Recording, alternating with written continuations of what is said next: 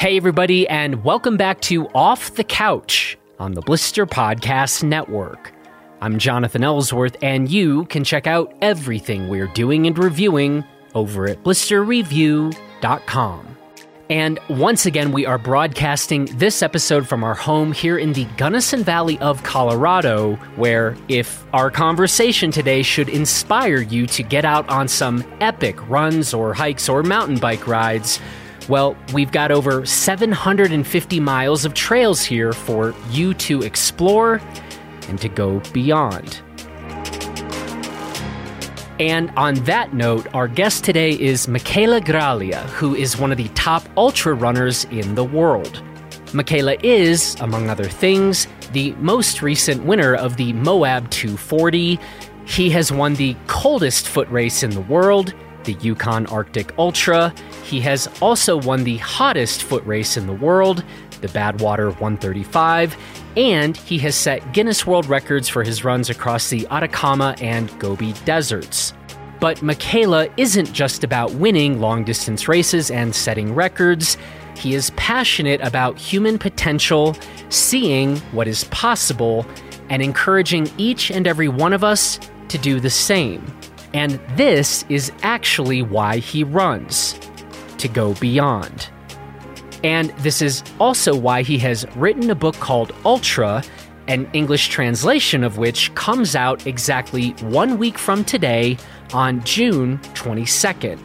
Now, as I told Michaela, his book really knocked me back for a whole host of reasons, some of which we'll discuss in our conversation, and I really truly would love every single person in our Blister audience to read Ultra because of the potential that I think it has to literally change your life. And I don't say that lightly. Michaela and I also talked for quite a long while, and so today you are going to be hearing part one of our conversation, and then next week, on June 22nd, the day that his book Ultra comes out, we are going to air part two. Our conversation runs the gamut of topics, from the fashion industry to warrior monks to diet to getting some of the details of his win and his motivation going into the Moab 240 to how he himself practices and pursues the transcendence of limitations. So there is a whole lot going on. I absolutely loved this conversation with Michaela, and so now let's get to it. Well, Michaela, how are you today and where are you today? Oh, I'm doing fantastic. I'm up in Big Bear Lake right now at my new home. And so, it's a great pleasure to be here with you today. Well, I'm sure this is going to be an interesting conversation. This might be a terrible interview because, and I'm going to kind of blame you for that because it's all my fault. It might be all your fault because we're here to talk about a book that you're going to be releasing in just a few days. I'm going to pay you a bit of a compliment here. I find myself saying when I read something that I really like, often what I'll find myself thinking or saying about that is, this is a big book. Now, ironically, it's actually not that big of a book. And right. Some might even find that it's a very, very quick read. Right? It is. It's a fast read, that's for sure. It's a fast read, but a big book. And I think hopefully throughout this conversation, it will become clear to people, I think, what I mean by that. But I can honestly start by saying this book really knocked me back in a really good way. And I found it really exciting. And I think our conversation is going to largely maybe try to communicate to people or make clear why that was so, and why I hope that a whole lot of runners and a whole lot of non-runners read this thing. Well, I'm just very excited to have the opportunity to chat it out with you and open up the conversation to all these concepts in a way and ideas that I shared in the book. So it's a great opportunity. And I think it is the case perhaps with a lot of books that are sort of quote unquote running books. It's like, okay, well, we really want to talk about the world of running. And then of course it's like, But hey, non-runners, you might find this interesting as well. You actually have a line in the book where you just straight up say, like, this is not a book about running. That's right. That's right. Yep. Do you want to, maybe I should shut up for a second and let you talk. What do you mean? I mean, the book is called Ultra. You're a runner. Some people might be like, what are you talking about? Right. Well, this book came out of, the desire to share, let's say, my philosophy in life.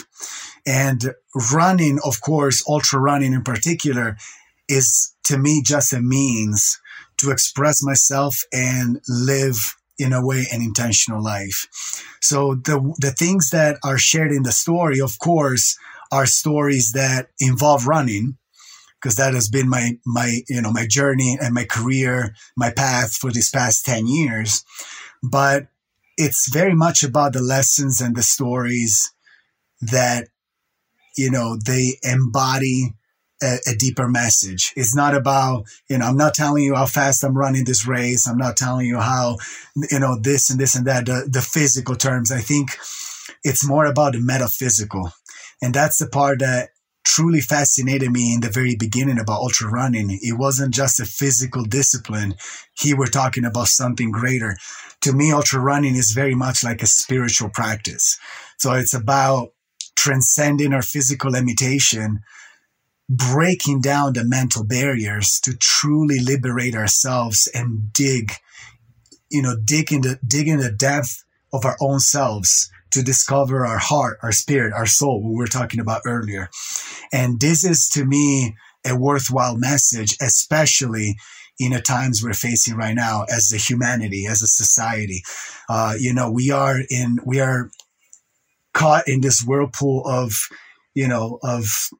having to, let's say, abide to the social patterns, the social construct, and we all following the same path. We all have this, we are in a way indoctrinated to follow a certain life path. You get a good, you go to college, you get a good degree, you get a good career.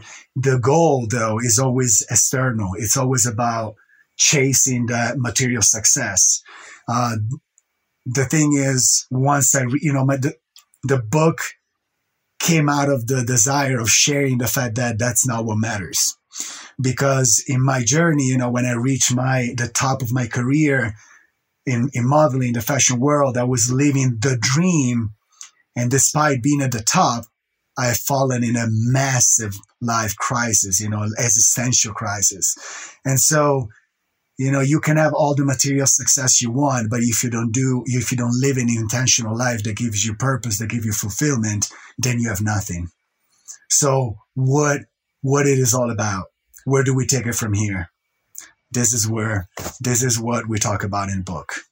Let's get some preconceived notions I'd have, Yes. On the table. I want the entire Blister audience to read this thing because I think for me, probably my favorite books are still those books that kind of serve as a catalyst to self-examination. Not all books need to function this way, by the way, but for me personally, those are the ones. In fact, I used to, back in my past philosophy days, would talk about like, if we were going to talk about what's a better or worse book of philosophy, by like a Socratic understanding of philosophy, which, Socrates was about the business of self-examination, I would make the case that like, well, any book that better served as a catalyst to getting you to re-examine what you're about, You're switching the focus inward. Yeah, that's kind of the better work of philosophy. And I think I do think that's the potential of this book. So whether a person doesn't care about the fashion industry, right? Maybe they do, maybe they don't.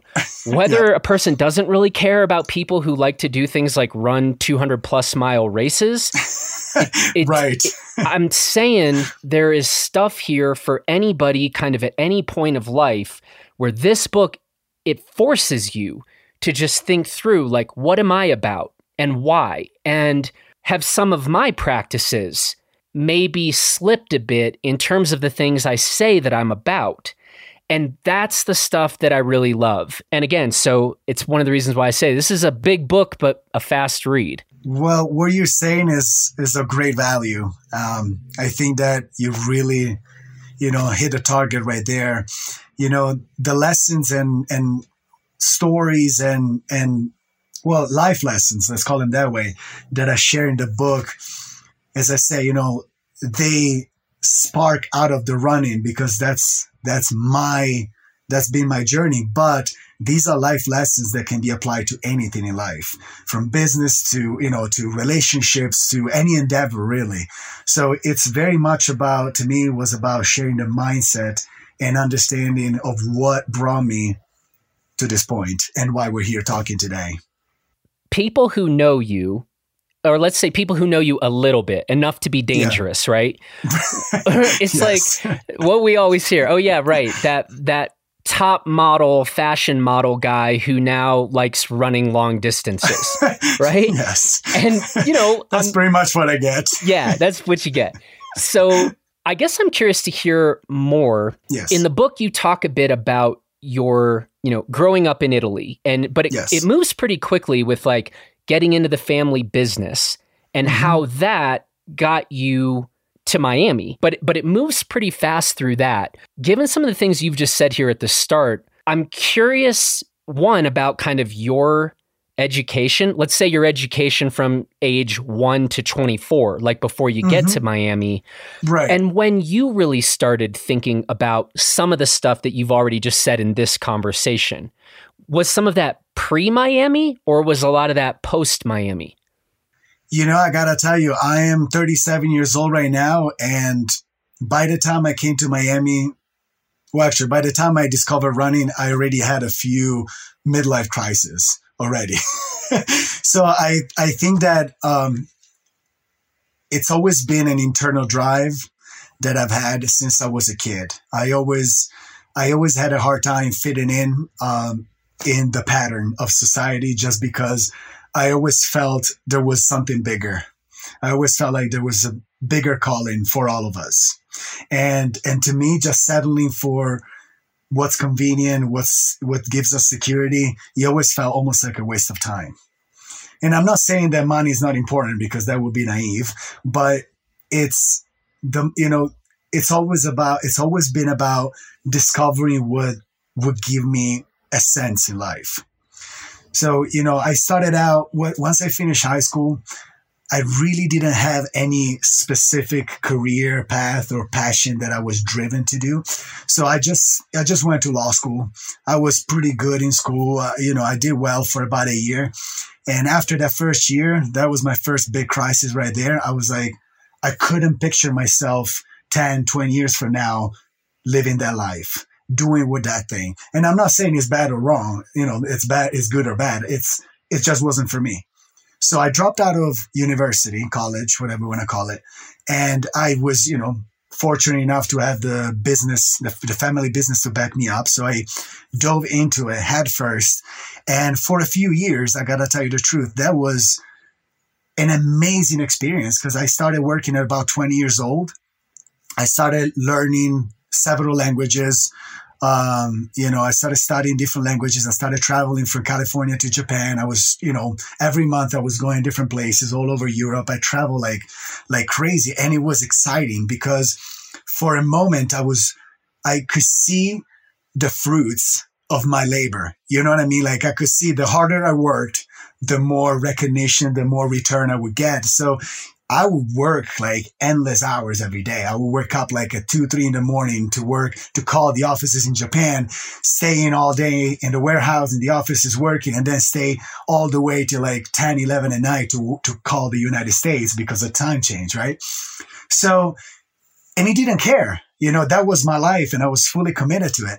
But then came this understanding that despite how great, the financial and personal return, fulfillment that might have come from it. It just didn't see a mine. I grew up there. It was my father's business. It was my father's legacy. So I was just working in it. it never felt truly mine. And it's not that I'm talking down to it. I actually come from a place of gratitude and great appreciation for what he did. You know, my father, my family in particular, comes from a very humble beginnings. My father graduated middle school and he was sent to work at 13 years old. He didn't even have a high school diploma. He's a person that speaks fluently 4 or 5 languages. He traveled the world. He created an incredible business and he offered an amazing life to his kids. But that wasn't me. I was just raised into it. So I always felt that calling to do something greater than that, greater than myself. Because, you know, if he started from nothing, he was able to do so much. I'm already starting from here. Where can I go? So there came the idea. I'm 24 years old. I'm like, okay, it's 2007. I'm like, you know what?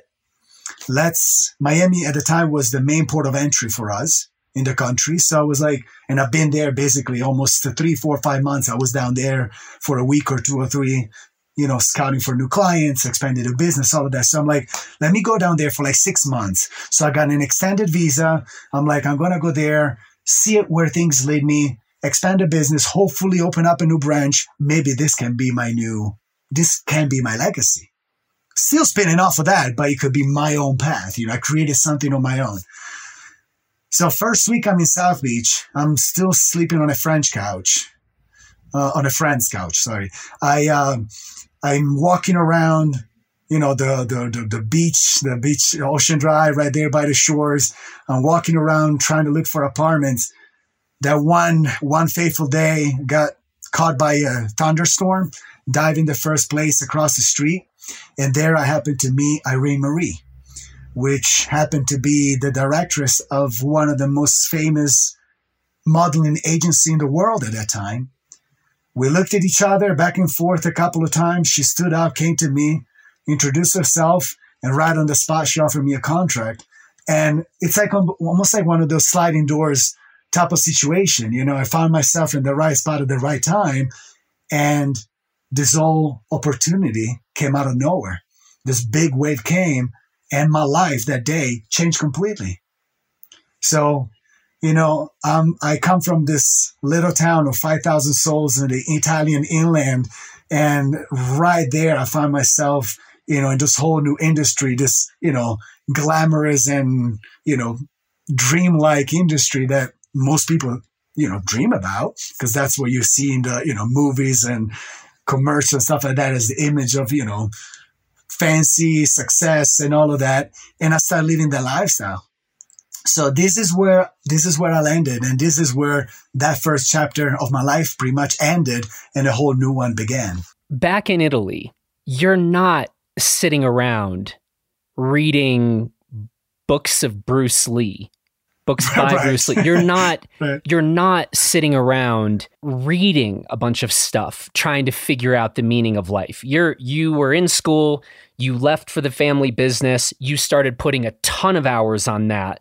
But just to get clear, you're not quite yet. And we should say, I don't know if you mentioned, when you go to Miami, I believe you're like 24. 24 years old, yeah. So you weren't some weird 15-year-old kid sitting around exploring all of these ancient texts. Right. Definitely not. Not. Okay. I was living a different life back then. Trust me. Got it. So I think your book is the most I've ever read about the fashion industry. I think that's true. Yeah. Yeah. I mean, turns out it's a bit like we might expect. Or you kind of, but it was interesting to like have somebody like actually lay out, because I do feel like experience. Yeah, and I do feel like you are like our avatar for this. It's like, hey, imagine if you ran into a shop to get out of the rain, and then this weird thing happened to you. Right. And so totally. Yeah, if anybody wants to know what that experience is like, yeah, I guess pick up Ultra, because the first several chapters is like you get in the depths of it. Yeah, for sure. But I got to tell you, let me jump into it. You know, the thing with modeling came pretty much out of, you know, is sprout out of nowhere. You know, it was just an opportunity that I caught. It was a wave that I caught. And right there, you know, basically the very next day, a couple of days after I signed that contract, I started working like consistently. I wasn't just an aspiring model. I was working one of the biggest agency with some of the best bookers in one of the biggest markets at the time. And, you know, I was literally thrown into the mix, and I started playing it. You know, I started dancing the dance and lived that whole lifestyle. You know, it became, right out of the gate, it became my opportunity to establish my legacy. That's how I saw it at the beginning.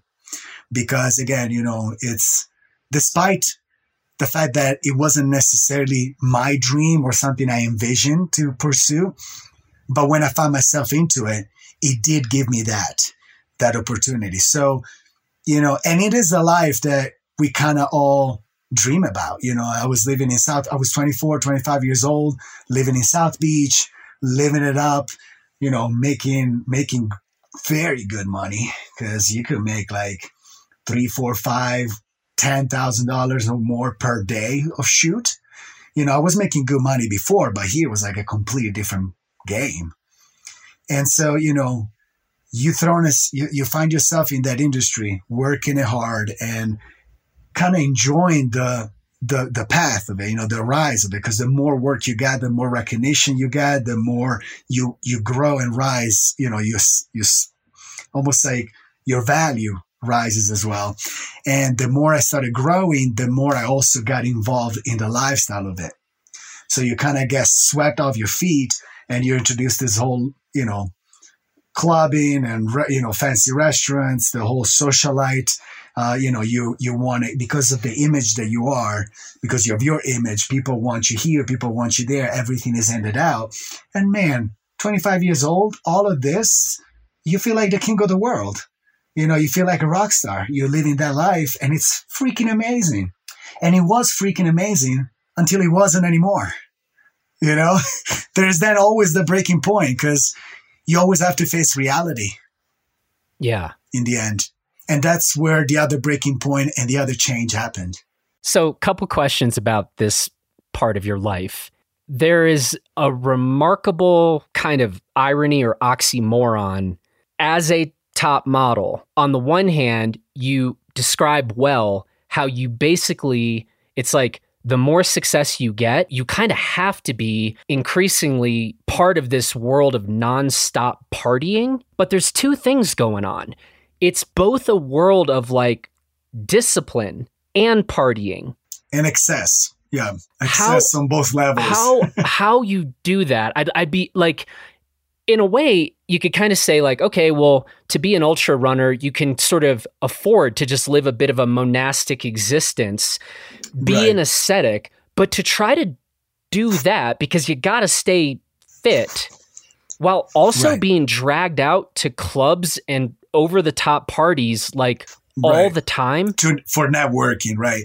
Talk a bit about that. Like, well, to me at the time, it was not, you know, I didn't entertain any internal thoughts at that point. It was just living up the physical. So you're going out, you know, you're living that whole sex, drugs, and rock and roll type of lifestyle.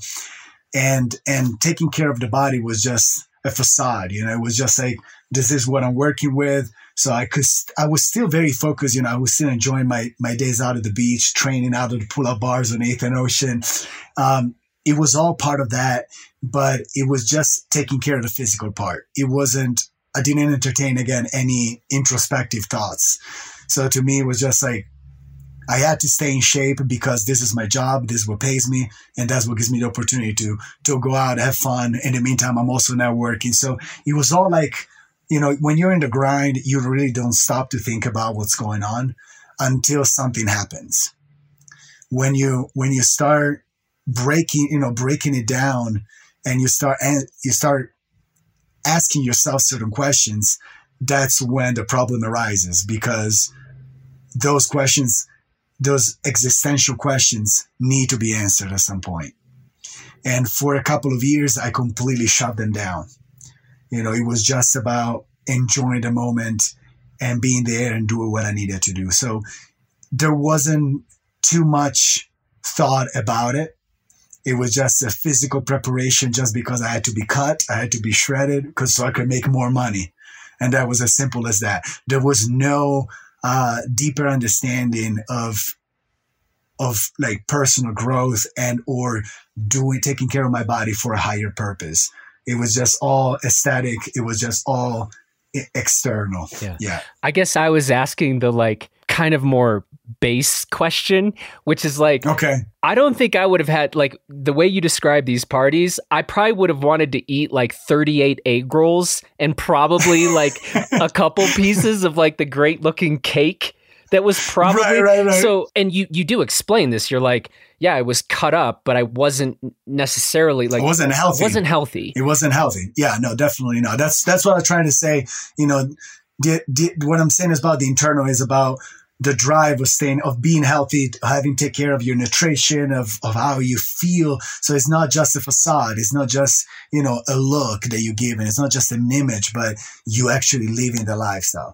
I was just shaping my body so they could give me more money, so that I could be more successful, so that I could have more things, so that I could be, you know, so I could go party more and all of these things. But, you know, when you're sucked up in that type of lifestyle, it just becomes almost like a drag, because it's really almost like, you know, it takes away the pleasure of even celebrating something. You know, if you're partying all the time, you just disconnect from the reason why you're doing it. You're just going out there and living through the motion after a while. And you realize that everything you're doing just, you know, I don't know, it kind of disconnected me completely from the true meaning of life. It disconnected me from the outside world. I was living in this bubble and I was just sucked up into it. Didn't question at the beginning because, again, it felt great. But after a while, those questions arose and I needed to answer them. Okay, but staying on a kind of brass tack question, and I think this whole conversation is probably going to like zoom in to like very specific in particular, and then zoom out to like the biggest questions in the world. I think that's what we're in for here. You talk about weight a bit in the book, and you talk about, you know, when you were in Miami, you were a guy who worked out, and you talk a bit about when you were being contacted kind of initially for some of the modeling. A lot of this stuff was like, okay, you're going to be like surfboard carrying guy or guy in the swim trunks, because you kind of were just naturally carrying around a little bit more weight, a kind of a bulkier frame. You mentioned that somebody mentioned like you should maybe consider going into bodybuilding. That's right. Yep. So here's one thing that it seems like has perhaps been a consistent from the time, I mean, from your early 20s till now. Weight has been a factor for you now as a distance runner. Oh, absolutely. So absolutely. I'd be curious to hear you talk a bit about when you were just a guy pre-modeling, a fit guy working out. And I think you maybe mentioned in the book, you were at about 185 pounds. Is that about right? Well, actually, before I started modeling, I was about 195 pounds. Got it. I was pretty beefy. How tall are you? 6'1", so I'm tall, but I'm not a giant. Yeah. And 195 of muscle is pretty large frame. When you start modeling, I started dropping down 185, 175, and, you know, try to kind of chipping out the extra and kind of to slim down. Because as you say, you know, Miami was great at the beginning because at least I could kind of transition. Because, you know, I was the bare-chested guy, you know, open shirts, cut abs, and that were working perfectly. But the more I started working in high fashion, the slimmer you had to get.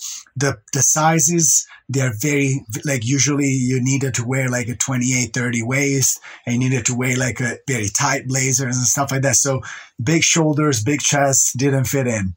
So again, I needed to, you know, I always found fascination in how we could morph, how we could adapt our figures, our frames. You know, we often just stick to the status quo of our physiology, but we don't understand that we're literally able, you know, bodybuilding initially I found it very fascinating because it truly is like a sculpture, and you're the sculptor.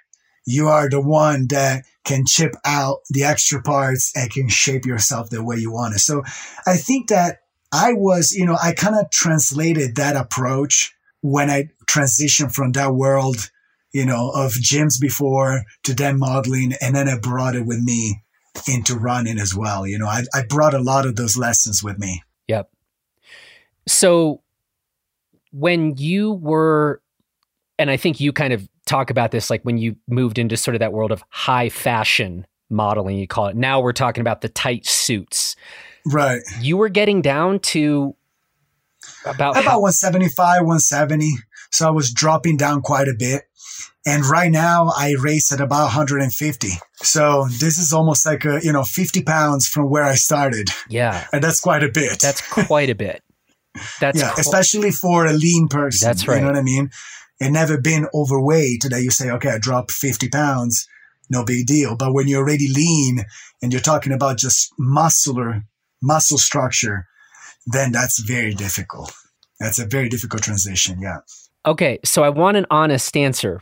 Talk a bit about how much you think about weight and a weight range these days.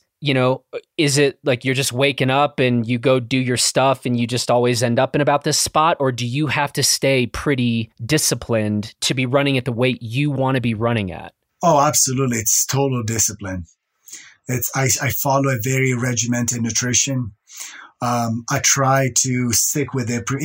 It throughout the years, it kind of became a lifestyle. It became like a regimen, a routine. So I don't see it as a diet. I see it more like a nutrition. So I really pay attention to what I eat.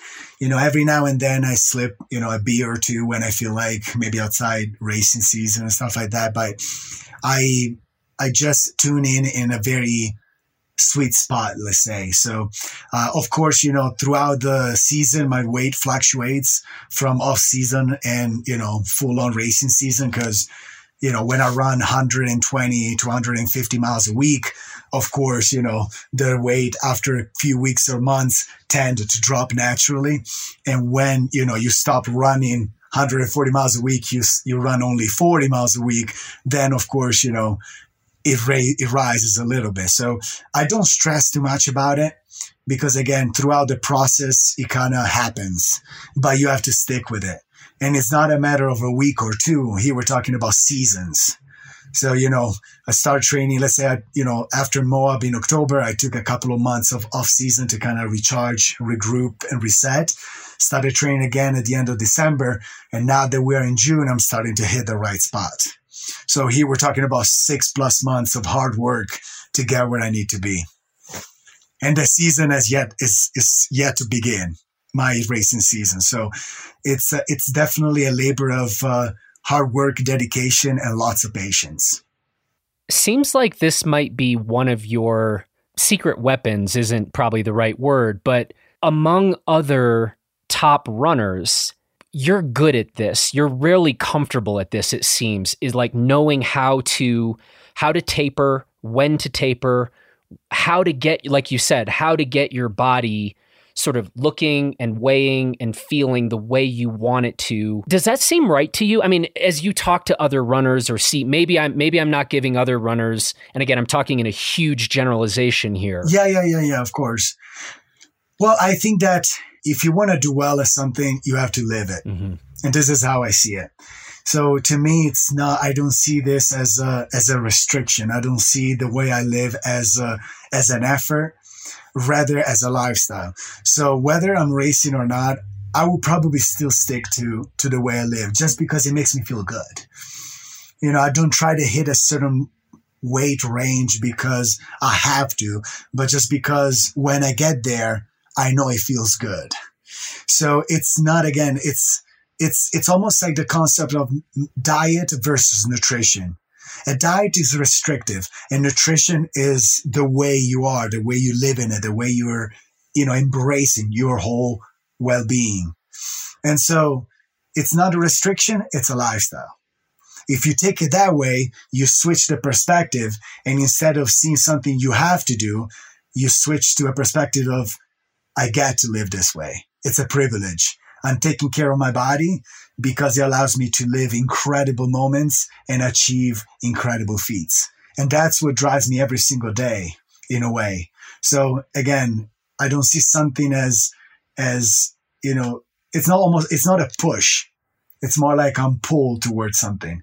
And that's something greater. That becomes metaphysical, and that gives you the motivation and inspiration, and it autofuels itself. I love that you bring up push and pull, because that's actually something you talk about in the book that I've been thinking quite a bit about since I read the book. Maybe we'll obliquely, push and pull might get relevant here in a second, but this is also one of the things I wanted to ask you about, though. There is a lot of talk in this book about discipline and being disciplined. There is what I think could be seen as another virtue that is potentially in conflict with the virtue of discipline, and that is the virtue of remaining open. And I kind of wanted to ask you about this, maybe push you on this a little bit. I like where we're going. You say in the book, you can't just stay in a cage. You have to live life and be open to every new experience. You can't always be perfect. You have to try different paths to see what works and what doesn't. Okay. Discipline, I would argue, is necessarily a narrowing of the world, a narrowing of opportunities of new experiences. Distractions, too. Distractions. So I'm curious to hear how you think about this or navigate this. On the one hand, you have gotten pretty much everywhere you've gotten in life, it seems, by exercising a significant level of discipline. And yet that means you're shutting certain things out. So how can we be open and disciplined? How do you think about this? This is a very good and challenging question, I gotta tell you. I think the beginning point is about being open to the opportunities, in the sense of not shutting down doors just out of preconceived limitations, let's say, that we put on ourselves. So I've always been open to exploring different realms of what I'm doing. So here we're talking about, physical preparation, nutrition, and digging into also the spiritual realm. So understanding, expanding my knowledge.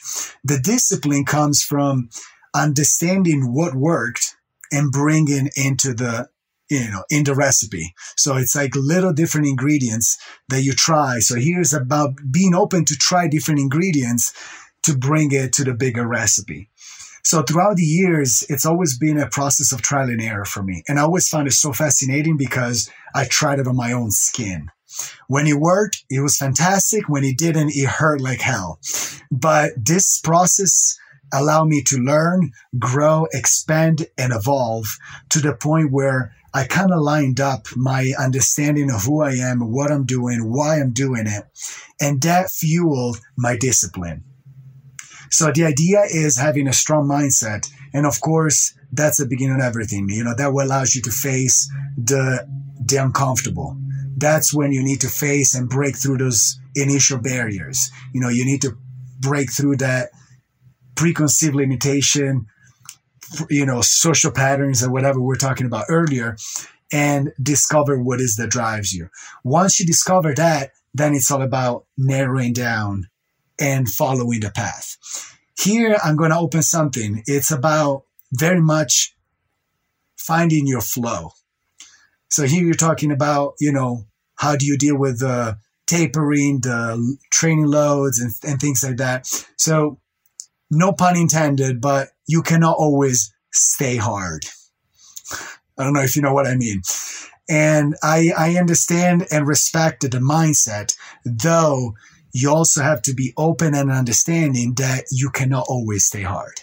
You have to follow the fluctuation of the physiology, the biology, the hormonal, metabolical aspects of your being, because we're no robots.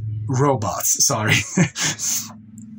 Here's also yielding to your humanity, to your human side, because you have to be strong, you have to be resilient, you have to be disciplined, but you also need to take the time to rest and recover, because that's when you grow stronger.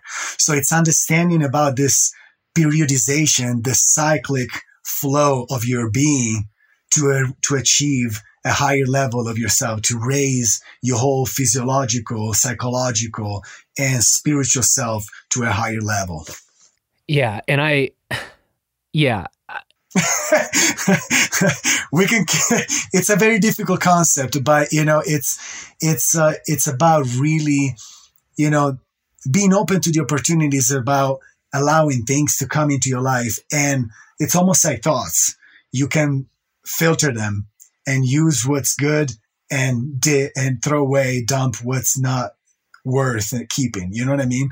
And then the dedication comes from seeking to those good things that came into your life and giving it your all and doing your best that you can with what you got.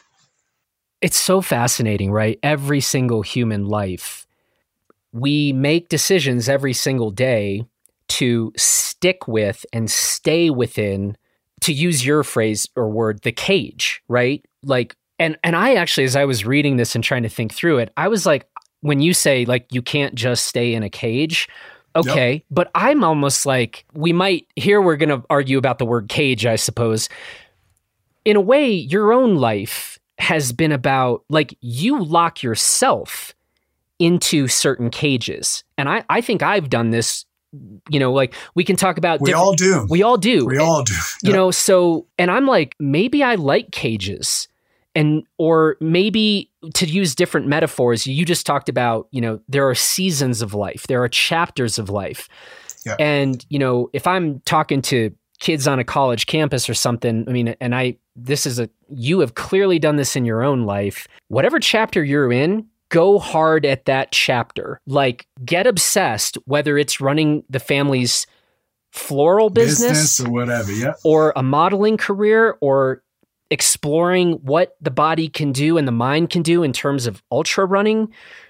Get a bit obsessed with that. And then if and when it's time to move into another cage or another chapter, be open and ready to do that. Yeah. But I think there's a fascinating thing, like going back to, say, diet and nutrition for a minute. How open are you these days? You've had, let's say, 37 years of experimenting with diet. Yeah. But if someone were to come to you and say, actually, I think a diet only of high fructose corn syrup. Right. That sounds great. Right. Sounds amazing, right? That will unlock new performance gains, but you have to totally commit to it for whatever, 60 days or, a meat only diet. Like, how actually open are you to experimentation now? Yeah. I am fully open. I gotta tell you the truth. I am fully open. I have been, I've been fully open since the very beginning of this journey. When I was modeling, it's never been a thought. I was just restricting my nutrition and eating whatever. I didn't think too much about, how many grams of this, how many grams of that, what am I putting in my body? It was just like trying to eat as less as I could for as long as I could. So it was just like unhealthy. When I started running, I understood that I had to switch the perspective, because nutrition is fuel, and fuel allows you to push yourself beyond this certain physical limitation. So the better you eat, the better nutrition you have, the better the body responds to even dealing with, acidosis and all of these things that come from, overuse. So I started really, digging into it. I started studying. I took my sports nutritionist certificate from the USA Track and Field. I became a running coach. So I really, really put myself into it. I became a student of the art, of the craft. And that was a fascinating aspect, because, I come from a very unique culture. Italy is so, involved into, the culinary experience. So, it's always hard, even here, to transcend the cultural limitations, because, becoming one of the only few Italians that doesn't eat pasta and pizza, it becomes a pretty difficult task, especially when you go back home. Your mom makes a whole nice plate of lasagna and you have to say no. But I was open to that too.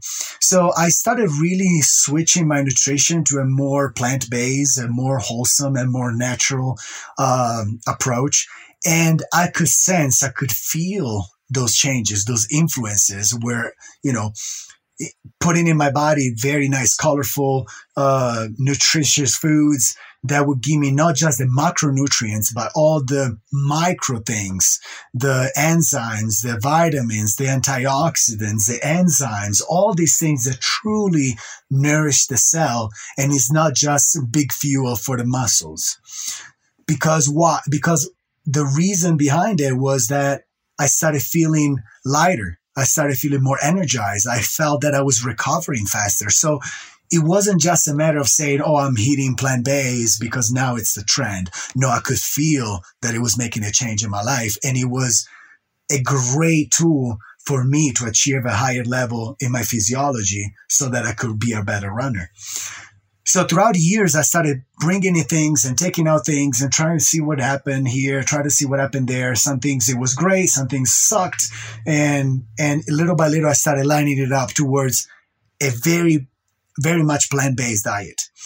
I started going vegan. I started going vegetarian. Then eventually, a few years ago, I started going full-on vegan. I take out even honey, of course, eggs. Definitely no meat, no fish, nothing. Like full-on vegan, 100%. I wouldn't eat anything that was animal, originated from animals. I stuck with it for about a couple of years. And there, the veganism came more as an ethical approach, more than anything. But I got to tell you the truth, after a certain period of time, I started realizing that I didn't feel well. I didn't feel the same way. So I started bringing it back, eggs. I started bringing back honey. Then eventually I have the seldom random sushi every now and then. And I got to tell you the truth, this past year and a half, I brought back meat as well. So I cannot say that I'm vegan anymore. I'm very much plant-based, but maybe a couple of times a month, I do have a piece of meat. Especially, I try to switch to a more nutritionally dense type of meat. So it's not very much like about the steak, more about the interiors of the animal. So we're talking about the organ meats, tendons, ligaments, gelatin, liver, all those nutritionally dense parts of the animal, which is pretty much what the predators eat in nature. Because when you look at, the actual predators, they always go for the guts. They don't go to eat the meat, the butt or the legs, which is what our, nutritional structure around meat is focused on, because that's a cheap part of the animal. So even just implementing a couple of times a month, those nutritionally dense parts of the animal, it made an outstanding difference.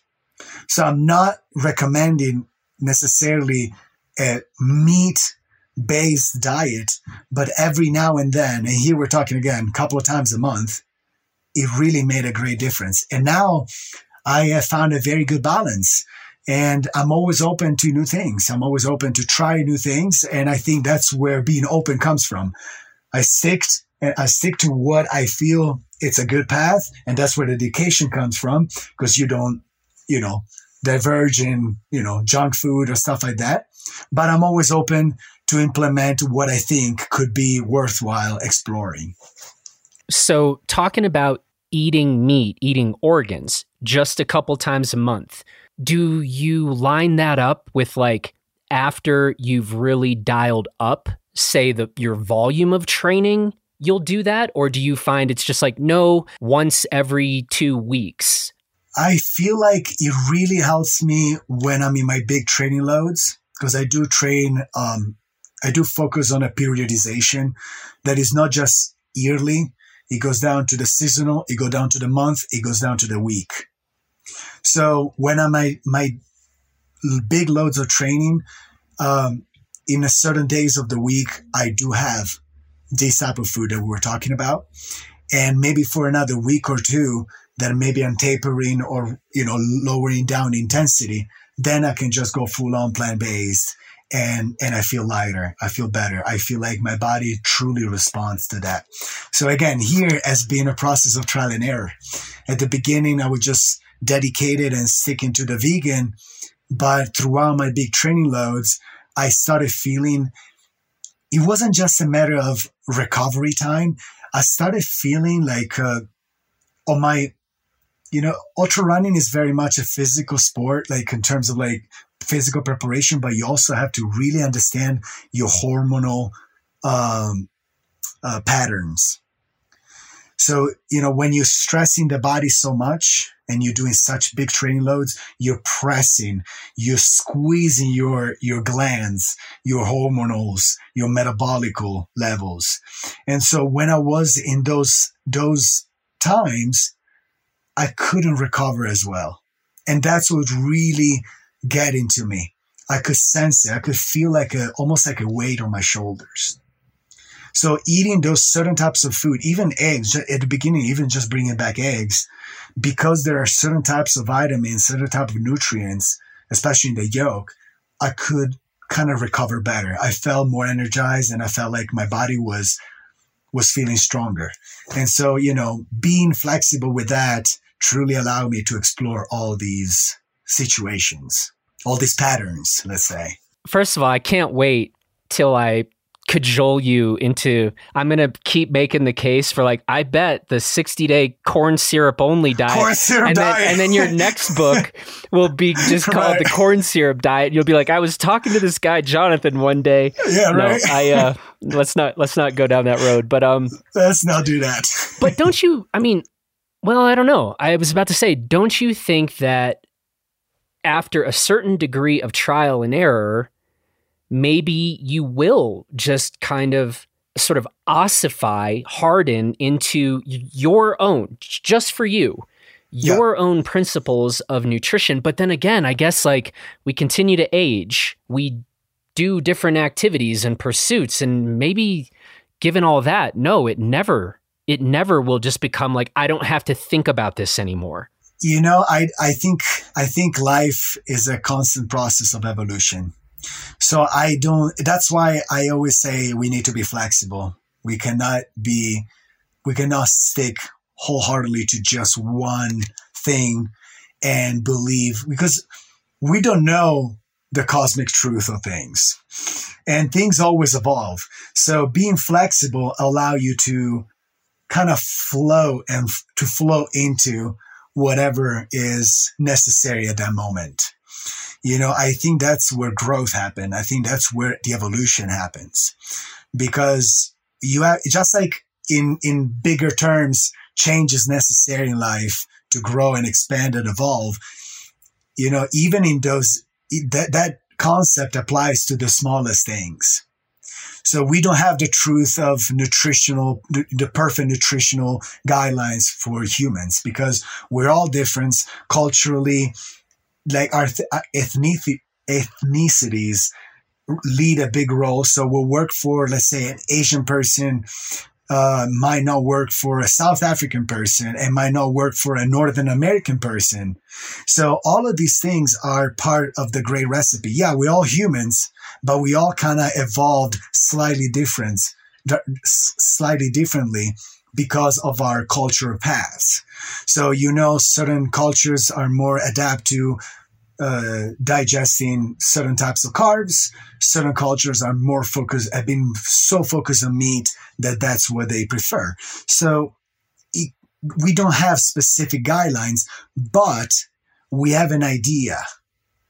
And so understanding and exploring for ourselves what works and what doesn't, I think it's a necessity. Not necessarily being hard-headed and being, just saying that you got the truth, you have the solution, you have the answer. That's not the answer. The answer is being open, being flexible, and understanding, trying to see what works for you and what doesn't. So I cannot say right now what I'm doing is working perfectly. But 10 years from now, if we're having this conversation, it can be a completely different topic, just because 3 years ago, it was a completely different topic. And 5 years ago was a different topic. And 10 years ago was a completely different topic even more. So it's a constant process of evolution. And this is where the flexibility comes in. Being open to what comes, but being disciplined in the way it's giving the results right now. So it's a constant process of exploration. And this is what I think is very fascinating as well. I want to ask you about some other changes, perhaps evolutions. My understanding is you are a certified running coach. Yes. You are also a certified yoga instructor. That's right. I studied yoga in India for several months. And I've been an instructor for several years at this retreat in Malibu called the Ashram.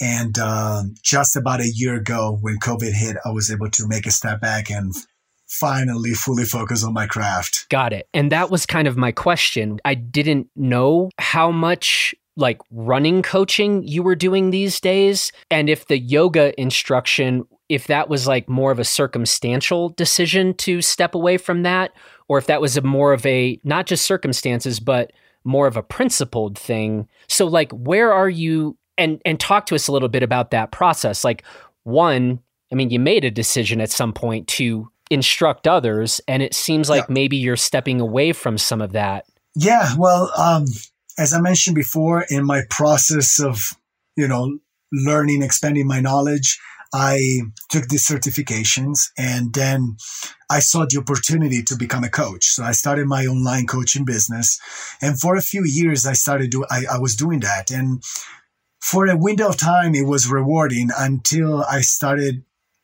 didn't enjoy it anymore. It almost became it became a job. It became a drag. I felt it was taking away too much it was taking too much focus out of what I was supposed to do for myself. And so I kind of took a step back. In that time, I've been practicing yoga since, say, 2013, thanks to my wife, which became an instructor back then. And the more I explored that realm, the more I understood how incredibly beneficial it was to my running. Because again, I started out yoga as a stretching practice. And that was great. It realigned the fibers, it realigned the tissues. I could recover faster. I didn't have any injuries. It felt good. But then through that, I started digging in the metaphysical. I started understanding how the breath worked. I started kind of digging into the meditation realm. And when I did that, I realized how beneficial it was to my running as well, especially running long distances. And you might ask, why? Why does sitting still is beneficial to your running? And the answer is, it's all about presence. It's all about detaching from the outside influences, and for a moment, allow yourself to be fully focused, fully present, switching the focus from the outward towards the inner side of yourself. And this is something that doesn't happen often in life, because especially nowadays lives, we are constantly influenced by outside influences. From the moment we wake up in the morning, we are there to answer emails, to answer calls, to listen to the news, to worry about this, to worry about that, to listen to the partner opinions, parents, friends. So it's you're constantly bombarded by all of these. And very randomly or seldomly, we take the time to listen to ourselves. And I'm not thinking about listening to our thoughts, but transcending those thoughts and listening to ourselves, to the true self, to the heart, to the spirit, to the soul. We keep on getting there. And that's when I started exploring the realm, because that's the sweet spot. When you start truly listening to your inner self, that's when the magic happens. And that it's a very difficult concept to express, especially to the Western society, because we are just focused on the physical. We're just focused on the material. We're just focused on what it is tangible that we can see, that we can touch, that we can, understand. But when we start talking about the metaphysical, a different realm, a different understanding of our true selves, then here we're starting to talk about a higher philosophy.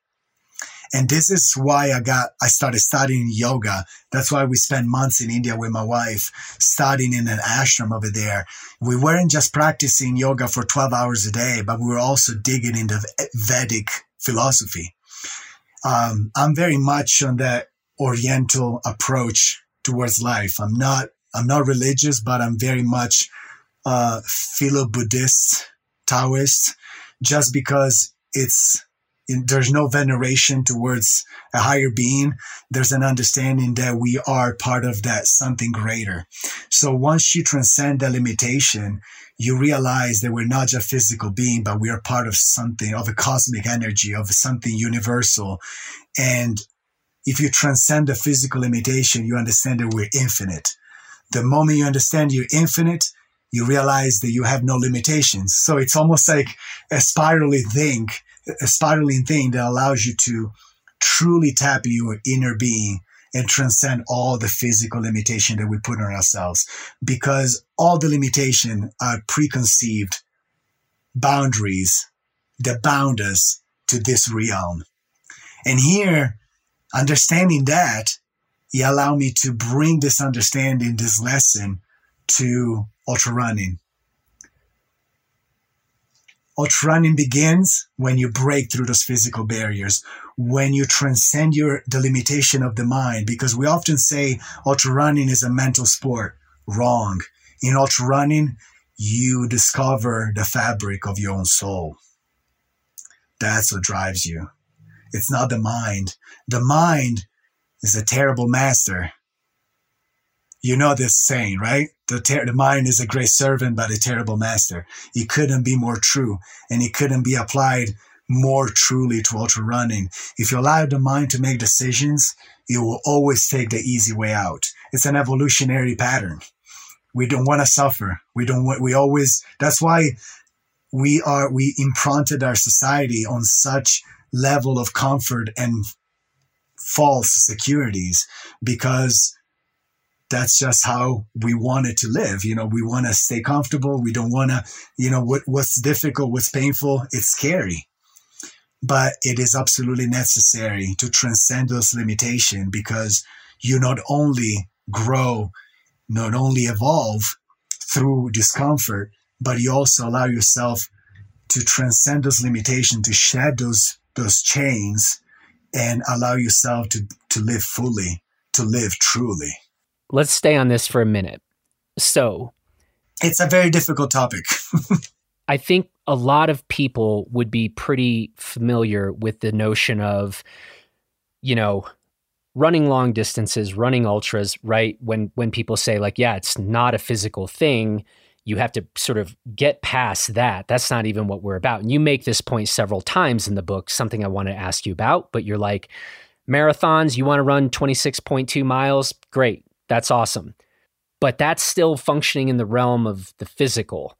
There's a next thing where you try to break through, where it becomes less about the physical and does actually get to the mental. Let the mind say, I know your legs are tired. I know your lungs are tired. Keep going. But what you're saying here is, and please, correct me where I got this wrong. Yep. There's then the third breakthrough. Yep. So we go from the physical, we kind of break past that, get to the mental, and then you need to get past the mental. That's right. And you do use this expression in the book, it's getting to the fabric of your soul. And you're right, that's maybe going to be less clear for people. Now, and for you, when you talk about realizing that we are a part of the infinite, is that your best way to try to articulate what you mean? By for someone's like, okay, now you guys are getting weird. What do you mean? Like what? What do you mean by that? Yeah. To put it in a better term is, we are always on a path of resistance. So the spiritual journey begins when you release that resistance, and you allow yourself to truly express yourself to a higher level. What I realized, and this is through hard-earned understanding on the roads and trails, breaking through those limitations, is that if you can transcend your physical, if you can control the mind and tap into the higher realm of yourself, so digging in the depths of yourself, you realize that we have no limitations, because all the limitations that we perceive are the ones that we give ourselves. For the longest time, especially being born in Italy, raised over there, I was very much influenced by the Greek mythology. We all know the Phidippides story. The poor army guy, he ran from marathons to Athens, 25 miles. He says, we won. He dies. De Coubertin, centuries later, actually millennia later, he creates a marathon, the Olympic Games, 1896, the first Olympic Games. He sets the marathon as the ultimate challenge for the physical endurance, for the physical limitation of the human body. And for over a century, we accepted that. So then, 10 years ago, reading a book, Dean Karnazes' Ultramarathon Man, I discovered of these people that run 2, 4, 8, 10 marathons in a row with no stopping. That's mind-boggling. It destroyed all the preconceived limitation that I had about this. And you realize there's a whole new world behind what we thought existed. And these, we talk in the book about the episodes of Columbus, of Ulysses. We accepted the end of the world to end there just because nobody ventured beyond. But the world didn't end there. There's a whole world behind that. And just having the courage to venture in the unknown, that's the true adventure.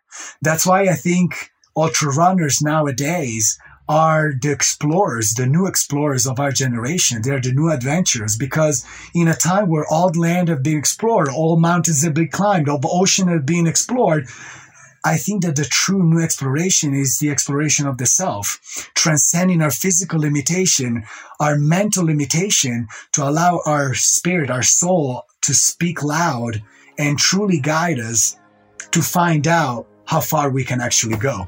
And that's so inspiring. That's so fascinating that's what inspires me every day to get out before dawn to push my limits a little further.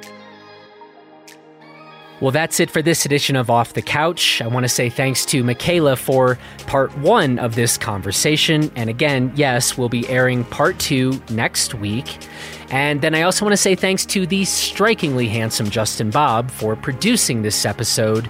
And from all of us here in Gunnison and Crested Butte, Colorado, please be safe. Please take good care of yourself and everybody else. Please keep moving forward. And we will talk to you again next week.